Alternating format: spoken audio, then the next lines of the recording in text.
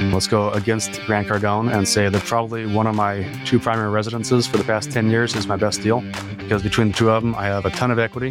The primary residence isn't an investment, but where you live, in my opinion, is an investment, and you got to pay to live somewhere. So I'd rather pay the bank a little bit of interest to live somewhere that I like instead of, paying some landlord like myself to pay off their mortgage. So between the two of them, there's, I don't know, probably $1.2 million in equity, which I wouldn't have. But you can tap into it and you can do something with it, but who cares? It's nice to have a safety blanket and a little cushion. This is the Passive Wealth Strategy Show, the show that will teach you how to build wealth on Main Street without buying yourself another job. This is a show for high-earning, busy pros where we will teach you how to escape Wall Street and build wealth on Main Street. I'm your host, Taylor Lote, and today our guest is TJ Kosen. TJ is a veteran of the real estate industry, and today his business is focused around a high transaction volume wholesaling and wholetailing business. Today we're learning what it takes to build a high transaction volume business and get yourself out of the day-to-day transaction level activities and to build teams, systems, and processes that can handle a lot of leads and do a lot of deals. We dig into how he thinks about finding those transaction opportunities. Should he hire more people or should he do more advertising to get more leads? Well, we dig into that today and much more. It's a great conversation, particularly for those of you who are interested in building a business and want to get a lot of deals done, but don't want to build yourself another job. Got to hire people, got to find leads, need to build systems, and that's what we're digging into today. Once again, I'm your host, Taylor Lote. I'm a real estate investor. To date, I've acquired, partnered on, invested in, or otherwise had a hand in over $250 million of commercial real estate acquisitions.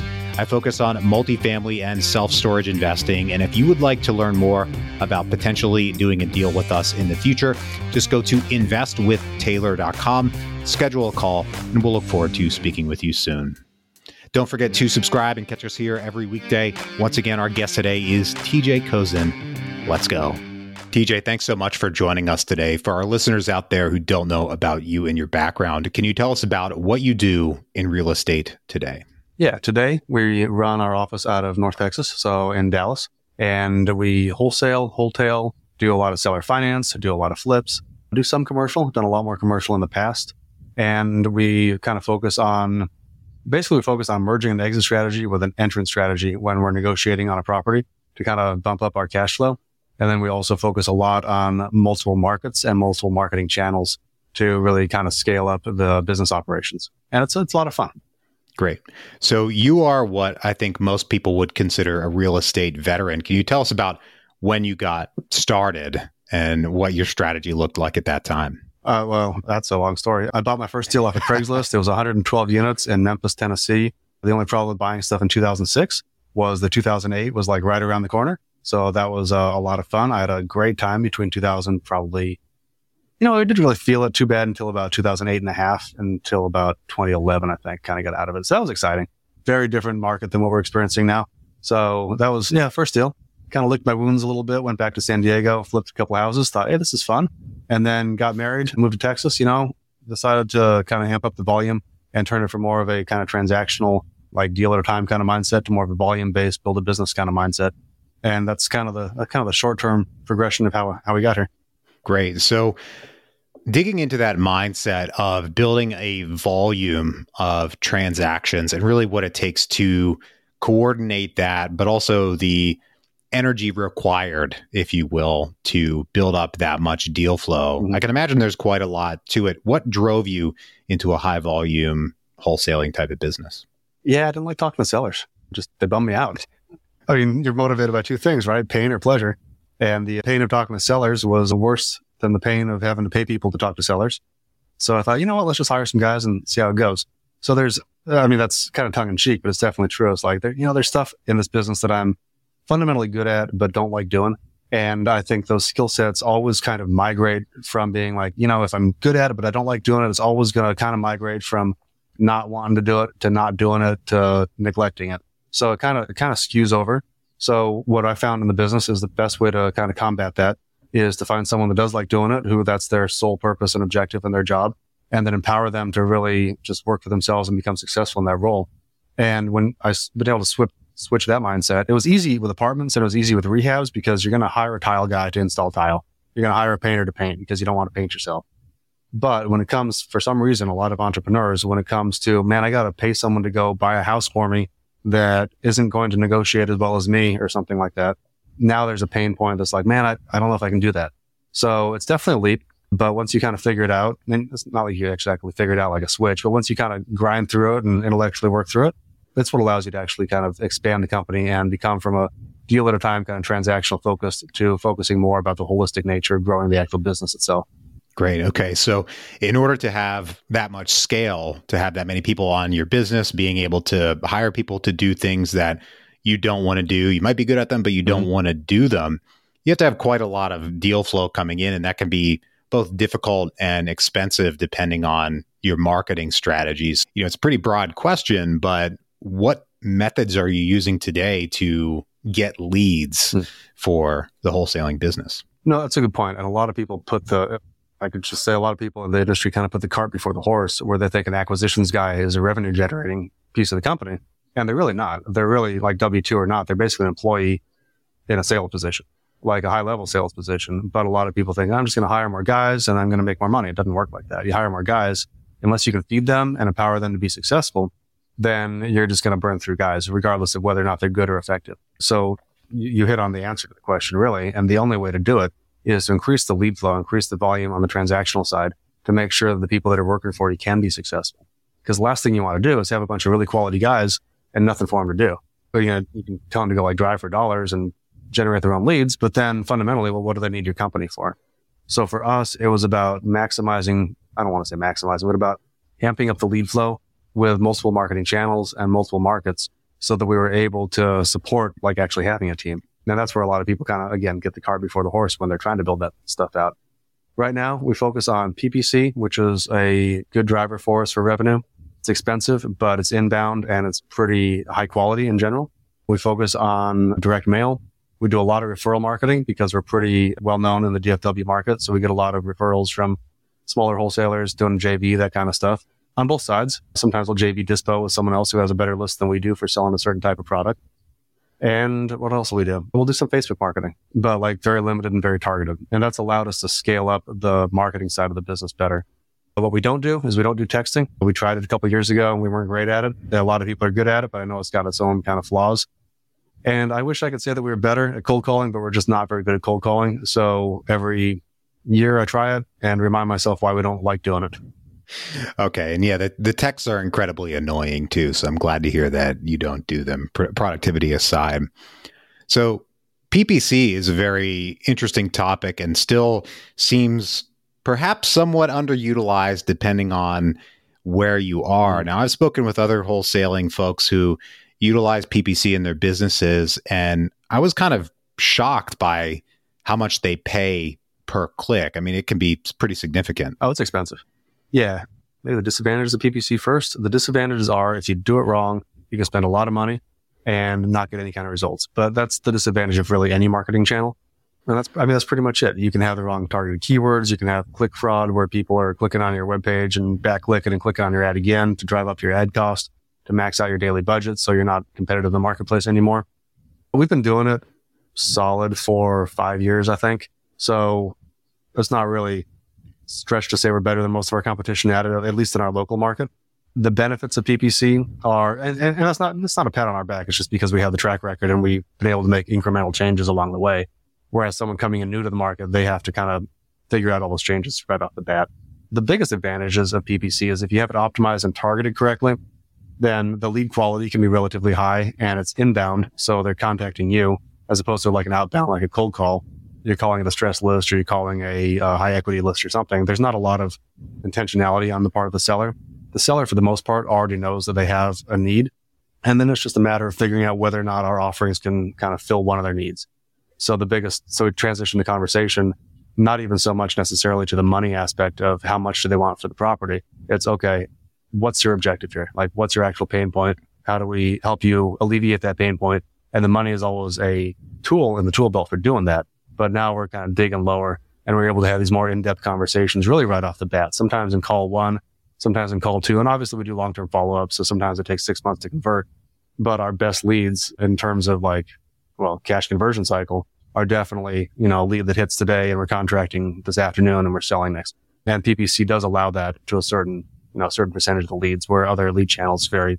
Other outbound lead channels, I don't think you can do that. Other inbound lead channels, like maybe direct mail, you can do that potentially, but it's generally a lot more follow-up intensive. So do you find that, when you're speaking with someone that came through PPC, do they tend to have a particular pain point that is the most productive, in that you're more likely to close a deal with a person who has pain point A versus pain point B, or is it just kind of even? They came to you and you're just trying to figure it out? There's always qualified quality leads, and there's always a hierarchy of quality leads. So there's no real way to not get the retail guys that just oh, my house hasn't sold because it's been on the market for 2 weeks and I don't know why it hasn't sold. Well, it hasn't sold because it's overpriced. So it's difficult to convert those unless they're open to a subject to. And we do a handful of those, but they're not really one of our big revenue drivers. So to answer your question, yeah, I think so. But sometimes they don't know they have a problem until it's almost too late. So like a pre-foreclosure lead, we're going to approach from a negotiation standpoint different than a squatter house, or different than, hey, I inherited my dead aunt's house that has, no offense to Aunt Sally, but she's got trash up to here. So now I have a different pain point. So it's pretty easy to identify those pain points, but we're going to take a different hand in the negotiation when we're talking to Aunt Sally's heirs than we are for someone who's losing their house on Tuesday. And they don't realize that they've already kind of exhausted all their foreclosure avoidance options, and they're actually going to lose their house on Tuesday. So then that conversation is maybe more of a bit of a come to Jesus talk than a, let me help alleviate your pain of a hoarder house. Well, let me kind of lay it down to you that you're going to get $30K out of equity out of your house with us on Tuesday, or you're going to get $0K out of the bank on Tuesday. Which one do you want to do? It definitely comes down more to how we approach the lead, I think, than necessarily having a targeted lead type that tends to do better. Interesting. Okay. So how do you think about, to go back to the idea of adding team members and having things for them to do versus having enough leads, how do you think about adding new team members, making sure that you have enough for them to do? Because, spending enough on marketing, are you getting to the point where your existing people are incredibly busy and then, okay, I'm going to add somebody new, or are you kind of preemptively bringing in that salesperson? Yeah, I think we like having an excess of leads before we try filling a position. There's always busy work you can make a new guy do, but unless they have a clear-cut pathway for success relatively early on, they're not going to stick around long unless you want to pay salary for the first couple months to get them going. And we do that from time to time, where we'll pay a couple months worth of salary and then get them some track record. But they want to have a pretty clear-cut pathway for success. So the way we look at doing that is step one, probably upping the lead flow, making sure that we have the capacity on the lead side. Step two is if they're trained from one of our competitors, or if they're new to the industry, or poorly trained, which is actually more often than not with one of our competitors, then we almost do like a junior or senior position where they go on acquisition appointments where they might have the first conversation, but then we bring in one of the more senior people to actually close the conversation with the seller. So that builds up their confidence and it sets them up for more success. Because with what differentiates an inbound lead, in addition to the cost, is again the intentionality. So they cost more, they're more urgent to actually get the job done. But that means that there's less margin for error for screwing it up. Because if you have a long-term cold call follow-up lead that's going to take 9 months, 10 months, 12 months to follow up, you might go through 3 acquisitions guys if you have an attrition rate on those things before it actually converts to a closed transaction. Whereas, again, you can get lucky and have it close relatively quickly. But with PPC, you can definitely, we actually have an example we probably shouldn't even talk about it. Well, the podcast doesn't come out until a couple weeks from now. We have an example of one where they wanted $250 over the phone. The acquisition guy went on the appointment. He has been with the company 6 months. We got the seller down to $112, and it's a burnout house. So it's got some issues, maybe like no roof, that kind of stuff. And we're wholesaling it, hopefully, if it closes today, for $1,000. That's net, like above the whatever we bought it for. So that's possible with the PPC kind of thing because they have an external pain point. We have problems that we have to solve for the seller.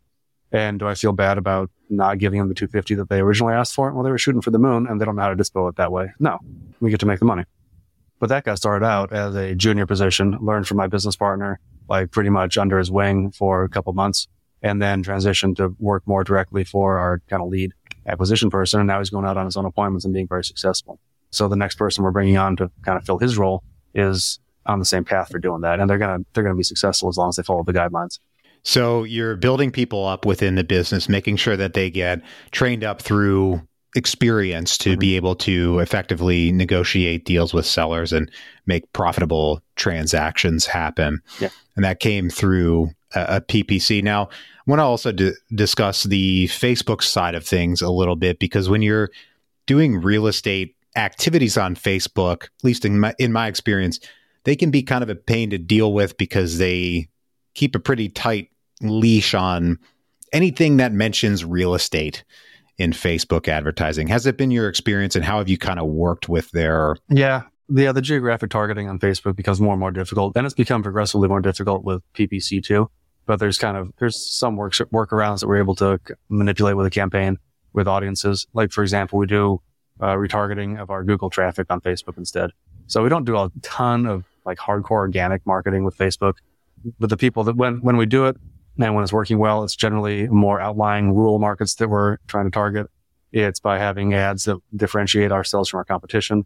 And it's always about getting engagement and talking to the client or the potential seller as quickly as possible.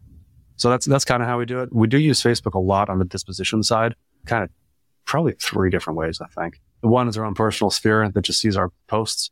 So I'm pretty active on the local groups. DFW is huge in the like the micro group space where you post deals in groups. So it's good for dispo and those things. And then we also sell a lot of our seller finance deals on Facebook Marketplace. So we'll post a deal in the marketplace, we'll post terms, and then, we'll get in front of the potential buyer, and we'll not often. I mean, we'll always offer financing on that type of deal where, they're able to qualify, then we write the loan for them, and then they buy the house basically with our financing in place. Nice. Okay. So if you spend a lot of time in real estate investing groups, particularly local RIAs, I think you meet a lot of folks who are wholesalers or who want to be wholesalers. But in my observation, most of those folks will do a couple of deals a year. Most of them won't turn it into a full-fledged business where they have numerous people working for them, high volume, just like you are. What do you think separates your business and your ability to create scale from those who, no offense to them, but those who never scale beyond the one-man band situation? Yeah. It's definitely a willingness to invest in the process. Probably actually first before even investing in the people, and then realizing that. So my biggest, for me anyway, my biggest hold up with it was taking it from a deal oriented thing, like one deal at a time, or even, 2 or 3 deals at a time you can do if you're doing it by yourself, to, okay, you can't repeat a deal. Like, you're never having the same conversation with the same seller. You're never having the same property. Yeah, that's true.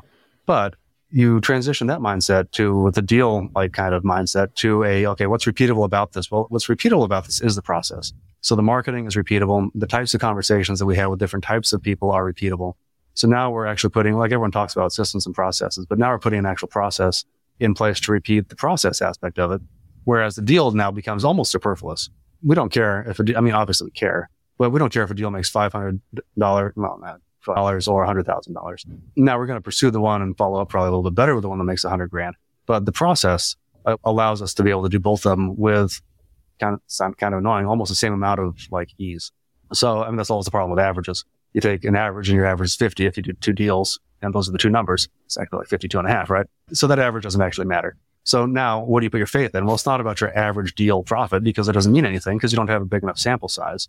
What you put your faith in is your ability to generate leads, your ability to invest in your team and your employees and empower them to go out and actually negotiate both of those types of deals from different standpoints.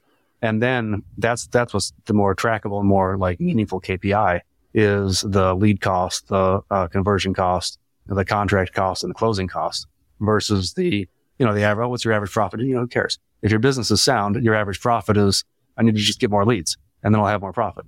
So that's kind of how we change the mindset, because too many people get hooked up on all the deal specifics, and it's more about the business specifics that make it leverageable and scalable. Interesting. Okay. So you don't sweat the lower margin deal. Rather, you look for the ways in which that particular deal can be repeated over and over and over again. And eventually you'll average out to a higher margin than the effectively deal. Yeah, effectively. Now, you don't necessarily chase a 5K deal if it's got 15 heirs across the entire country and 2 of them are in jail and 1 of them's in Mexico. For 5K, let's be sensible in the business. Our time is going to be better spent chasing after a higher quality or higher margin lead. So it's always a moving target. But yeah, you don't sweat like, oh, I don't do a 5K deal because it drops down my average deal price. Well, it's still, 5K is 5K, right? You definitely chase it if it's there. And giving the team more props for closing bigger deals isn't necessarily effective, because now you're going to train them to only go after that stuff. You need to train them to follow the process and then rely on the process, and then they're going to get paid and compensated well for the actual overall outcome. Okay. Makes a lot of sense. Wow. A lot of great advice here for building a high volume, high transaction volume real estate business. Right now, we're going to take a quick break for our sponsor. Are you investing in real estate passively, but don't know what red flags to look for? Well, we've got the answer for you, a free 7-day video course on red flags in passive real estate investing that you can get right now by going to passiverealestatecourse.com. 7 days, 7 videos, 7 red flags in passive real estate investing. Check it out, passiverealestatecourse.com. Now back to the show. All right, TJ, I've got 3 questions I ask every guest on the show. Are you ready? Let's go. Let's do it. All right, first one, what is the best deal you've ever done? I think it's investing in a team and building the company. I think that's the best transactional deal I've done. I haven't talked to a seller in 2 years, and I love it. But if you want like an actual deal specific, let's go against the grain. Let's go against Grant Cardone and say that probably one of my 2 primary residences for the past 10 years is my best deal, because between the 2 of them, I have a ton of equity. A primary residence isn't an investment, but where you live, in my opinion, is an investment, and you got to pay to live somewhere. So I'd rather pay the bank a little bit of interest to live somewhere that I like, instead of, paying some landlord like myself to pay off their mortgage. So between the 2 of them, there's, probably $1.2 million in equity, which I wouldn't have. But yeah, you can tap into it and you can do something with it, but who cares? It's nice to have a safety blanket and a little cushion. 100%. So we had the best deals. You gave us 2 great examples. Now we go to the other side of that coin. The worst deal. We might already know this one. I don't know. What is the worst deal? What is the worst deal you've ever done? So deal 1 and 2, 1 was 112 units, 2 was 98. I don't know which one was worse than the other. Both on fairly solid fundamentals, both on a submarket that at the time was very good. But when the market takes a big old, between the 2 of them, it was a negative of probably about $3.5 million. That was kind of crappy. It took a while to recover from that. Yeah, I can't believe it. Sounds painful. It is what it is. My favorite question here at the end of the show is, what is the most important lesson you've learned in business and investing? I think we touched on it probably over and over on the podcast. Invest in people, because, just invest in people. But that's the only way to get out of doing all the stuff yourself. It's going to be a headache. It's going to be expensive. It's going to be stressful. But once you hit a certain stress level, just doing more stuff, it doesn't actually provide more stress. It just means you prioritize what's actually important. And part of that is knowing that, when I hit this level of stress and there's someone that can take away some of that stress by doing the job for me, then we should probably hire for that position and get it done. And that's been the biggest key, and took me the longest time to actually realize in this business. Nice. Great one. Well, TJ, thanks so much for joining us today and sharing all this knowledge. If folks want to reach out, get in touch, or learn more about what you're up to, where can they find you? No, absolutely. Let's see. TJ Kosen on Facebook, pretty active, obviously, in the North Texas Facebook groups and all that. Super easy to find. TJ Kosen on Instagram. I've actually bought houses from people hitting me up on Instagram, like saying, hey, what do you think about this one? So that's kind of cool. Since I'm a really creative guy, we got tjkosen.com. So it's probably not a bad place to find it too. Pretty straightforward. Awesome. Well, thanks once again for joining us today. To everybody out there, thank you for tuning in. If you're enjoying the show, please take a moment and leave us a rating and review on Apple Podcasts, 5 stars if you don't mind. I appreciate that so much. Don't forget to subscribe and catch us here every weekday. Right now, I hope you have a great rest of your day, and we'll talk to you on the next one.